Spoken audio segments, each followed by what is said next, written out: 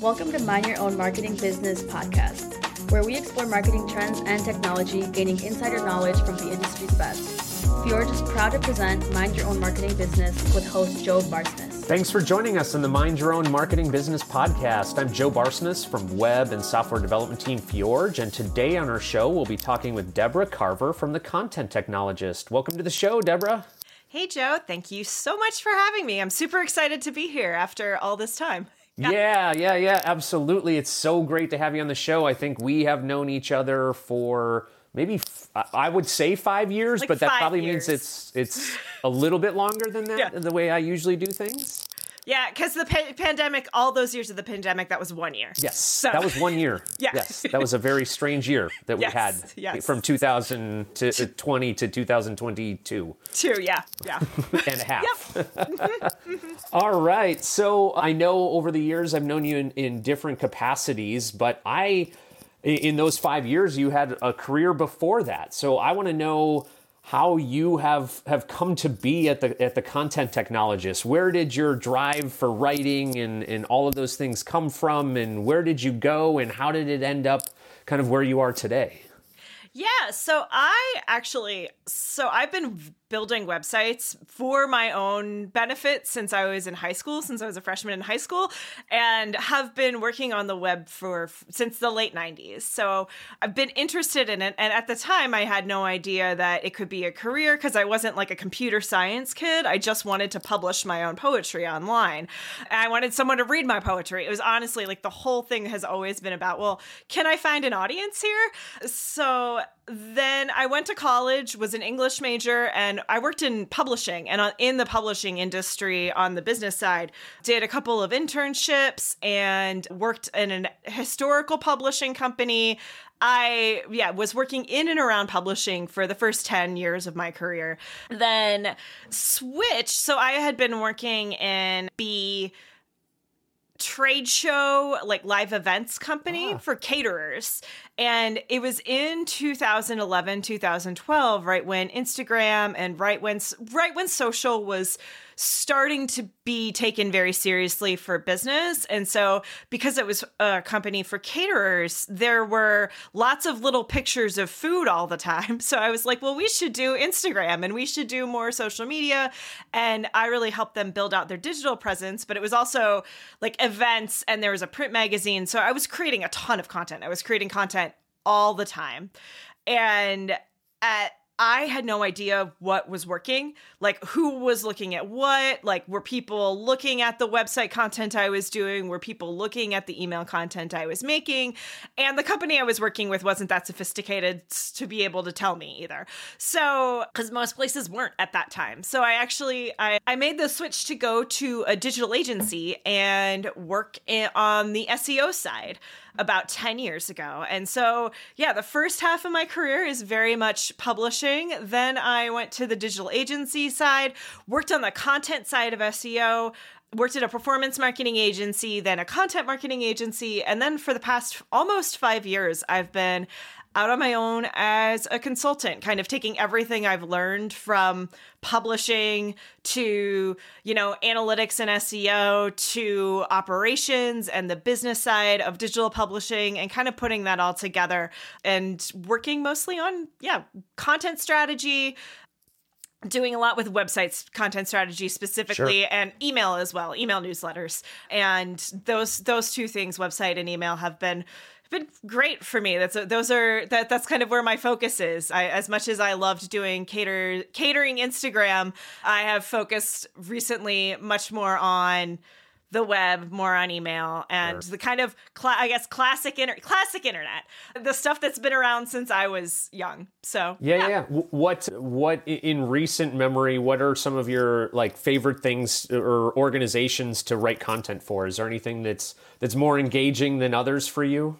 I would say, so I actually only write content really for myself right now. So I write a weekly, it's now going every other week newsletter. And I write that and write all the content for Content Technologist, which is what that newsletter and my consultancy is called. But I really love doing content projects when I just got a pitch for a new sector, and it's like a home ownership oriented thing. And I love doing a content research project where it's like, I'm learning about a new subject. I'm learning about a new intricacy. Usually it's of business, because I do a lot of B2B software, but this one's more like home oriented. So I love getting a project where I can do some good, deep social listening, content research, keyword research on a new subject, because then it's entirely new to me. Like, there's some subjects that I just won't do anymore. I have had my fill of health insurance and life insurance, and I bless everyone who is making content about them. That I have done it a lot, and I know what the keywords are. Sure. So it's like that's not as interesting for me as much as a research project where we can like really dive in and like look at what's happening, look at what people are talking about, and even bust some myths with the marketing team I'm working with. Because oftentimes people would be like, we think that people care about this or this. And I'll be like, well, based on this keyword research and the social listening I did, actually these topics are at least what they're telling the internet they care about. So it's always...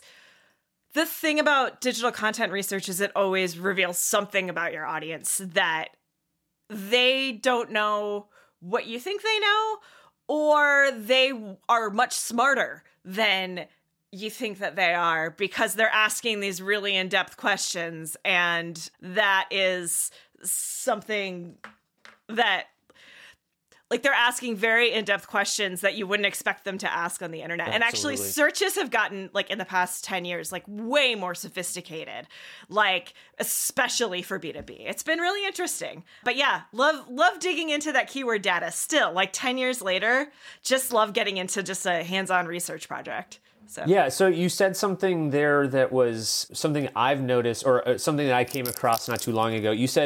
Did you say that searches for, especially in B2B, have gotten more specific? Meaning that people are asking literally for what they're looking for? Yes. Well, like, it used to be that B2B searches would just kind of be really generic, high-level keywords. And now people ask very in-depth, detailed questions about the subject matter. Like, if you're whatever technology it is, and it's not all, they're business operations questions too. It used to be that you could get, if you were working on something technical, like, yes, you'd always get people researching technical issues on the internet and searching for that. But now it's more like, oh, I'm researching in general, my business operations or my customer service operations, or how I'm doing something, how I need to start or improve a specific metric in my business, and how do I do that? How do I even find that? And people definitely in the past 10 years have gone from not necessarily only talking to their sales rep as the only source of truth, but also doing that research on their own, where they're like searching for these really, I'm like, I didn't realize people were that sophisticated about this particular topic, but here we go. So it's interesting. It's definitely, My example of that is, like, I think it was probably like 3 or 4 months ago, I was searching the internet for something. I don't remember if it's a product or a service, and I was using all these like old school ways of searching, like searching generalities, searching this. And I'm like, how about if I type in like literally what I'm looking for? Like, I want this thing that does this and for that. And then like all of a sudden I got like the perfect thing. I'm like, why didn't I just type in the whole thing that I was looking for? Because I'm coming of age. I guess I'm getting older, and, used to search for Google and generalizations, and you had to filter through the information. But people really need to bring the whole idea to the forefront, and you can get a good result from that. Yes. And it's like really about those specific keywords as a concept are still there. Those specific, the specific words that people use to talk about a subject that align with like one specific subject. The search engines are better than ever at recognizing that, because they're using the same natural language processing technologies that AI is using. It's the same type of technology where, the engine identifies this specific word with this topic, versus before there wasn't enough specificity available for the search engine to understand what was going on. It's interesting. It's cool how it's changed. Yeah, absolutely. Absolutely. One thing I wanted to jump into here is one of my favorite things about you and talking with you over time and recently is this, and, I'm kind of in this industry, so I love your enthusiasm for this. And you said the comment today, I'm a website evangelist and the web still matters. Yeah. Expand on that for the audience a little bit, because I love that. Yeah, I'm very, I've, like I said, been building websites for 25 or plus years. And here's the thing is, it was when I first started building websites, there were a lot of tools out there that were just like learn HTML and build your own website. And then with social media, that kind of went away. It's not like those tools went away. Like there's still obviously Squarespace and Wix and Webflow and all those like tools where you can build your own website. But the kind of idea that you could own your own little space and publish things on it, that kind of got transferred to social media for a little while. Sure. And I think a lot of, especially like writers, I've been working a lot with freelance writers recently, and people relied really heavily, especially on Twitter, on specific platforms, on one platform or another. And the thing with web is that, so yes, it is, there are parts of it where it is tied to a platform, which is Google. Sure. But there's also the idea that it is your space and you can put whatever you want on it. And it is the source of truth. And especially now that, Twitter became X and is whatever now, and just in general, social media usage is more fractured. Having a website is that source of truth about you, either as a person or the source of truth about your business. And it's what you can own, and what you like. If you have a narrative that you want to push forward, like that's where it goes. It goes on your website so people can, check what they see in other places. And I really think I love the flexibility of web. I love that it can expand infinitely if you want it to, and if you do it well, like you can still hold a really large collection of content online. It doesn't need to be like people can go down rabbit holes. You can build rabbit holes for them to go down, and it's like, it's like your own little platform, and you don't have to. Yes, you do have to worry about search engines, but also I will say that as far as platform discovery goes, search has been very consistent as to, like, Google and other search engines have been very consistent as to what they ask for in the past 10 years. Like, it hasn't actually changed a ton. I know I would say practices have changed because people have gone in and out of, growth hacks and growth hacking mentalities. But the general idea of like building a good website that has good content and uses good words. That's what the writer says. That's like, and uses specific words and it is helpful and is not just generic. That is still the ideal. Like the ideal of a website hasn't changed all that much. Whereas social algorithms will say, oh, we're not promoting news anymore. Sorry. Like, sure. Yeah. Yeah. That's something that's not a world that I'm in on a day-to-day basis. Yeah. That is super interesting, where they just decide that your effective algorithm, the way that you're doing things is just, oh, we just changed it and we didn't even tell you. We don't need to tell you. Yeah. Yeah. No, that's actually why I kind of got, like, before 10 years ago, it was like, well, you do digital content, you do everything. And like the second social media kind of started to splinter off, I was like, yeah, I do web. So it's like, I'm a website person. So yeah. I got a big plan. We'll do photos on Instagram and we'll just release pictures and pictures and pictures, and then we'll grow our audience, and then all of a sudden Instagram's like, we're not doing pictures anymore. Sorry, all just drawings. Sorry. Yeah, it's just drawings. You have to put a filter on it or something. Yeah, right? Yeah, exactly. Oh, that's interesting that you maybe had some bad experiences that caused you to lean more back towards web, but it's obviously strategic as well. Yeah, and I mean, for me, it was more like, some people really love the like always changing aspect of social media. I like a nice consistent experience, which is why I like web and email. It's like, yep, these have been around for 20, these are, they're 50-year-old technologies, but I've known them for my whole life and I'm very comfortable with them. And I'm comfortable with social media too, but it's just for my job. I'm like, yeah, there's less algorithm chasing over on the website. So yeah. That is, obvious from in hindsight, but not something that I have to think about or deal with on a daily basis. So that's super interesting. You enlightened me, of course, as you always do, which is a good transition into the next question. I know that there's lots of talk about this topic, but I am really curious about Deborah's perspective on AI and how it is affecting how it is affecting what you're doing and how you are utilizing it through the Content Technologist and the other things that you're doing. Like, what are you excited about? What are you nervous about? What are you concerned about? What does Deborah think about when she thinks about content and AI? Yeah.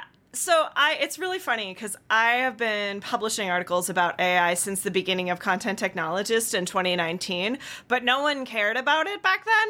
And now people are really into it since OpenAI and ChatGPT came out. And I think...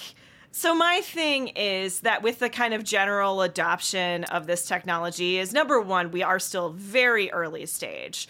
And there is a certain kind of, I would say there's certain users who are closer to adapting AI than others. There are some people who are really into it and some people who are not so much. And I'm right in the middle. I love how AI can assist and help. And I actually really prefer AI assisted technologies with like audio and video editing, like what we're doing now, where it is much easier to smooth out an audio recording without a sound engineer. And not that sound engineers aren't needed. It's just that they don't want to, work on my little web project that's in pilot phase, so I can use an AI to help with that prototype. I love using AI for prototyping, for like, say we're building wireframes for a website, because most of my consulting work is information architecture. So if you need like a high fidelity wireframe that doesn't have official content in it yet, AI is a great place to start to just get, okay, here's something like what we're going for. I think that there's a lot of great tools out there, but I do think, kind of like any technology or anything, it's not like what you see on the surface isn't going to be the most useful thing that the tool can do. And I think that my biggest fear with it is what I see is that people, ask ChatGPT for a thing, don't look at it, go ahead, publish it, and they, you see the articles where it's like, I published 80 million pages on this website with AI, and I'm like, that's not going to work for a long term. That's not a really good strategy, especially when you consider how Google algorithms have always worked, which is that when it sees something that looks spammy, it tends to get thrown out as like, it will rank very highly for a few days, and then once Google sees it, it's like, no, we're not gonna do that or anything like that anymore. We're not gonna promote that anymore, because it is clearly trying to hack what we have set as the good as standards, which is that we want high quality content created by humans. So yeah, the AI, like, I love using AI as an assist. I use it I'm actually I do a live stream show every Wednesday that I launched this year called Let's Build a Website. And I send out recaps. So it's an hour of me live streaming, building a website live and talking through it. So I'm just rambling and just kind of talking through my process. And so I use a tool, Writer AI, to recap those, and it does a stellar job of summarizing and taking what I've said and then rewriting it. I still have to rewrite and rework what it says, but it pulls out the main points better than I could, because I'm so in it. It is like working with an editor or another writer. And as a solo producing this show, it really helps to have something else look at the transcript and say, these are the important things. And in like under a minute, it's amazing how fast it comes back with the summaries. Yeah. Guess what? Yeah. Guess how I get my paragraph intro to this show. Oh yeah.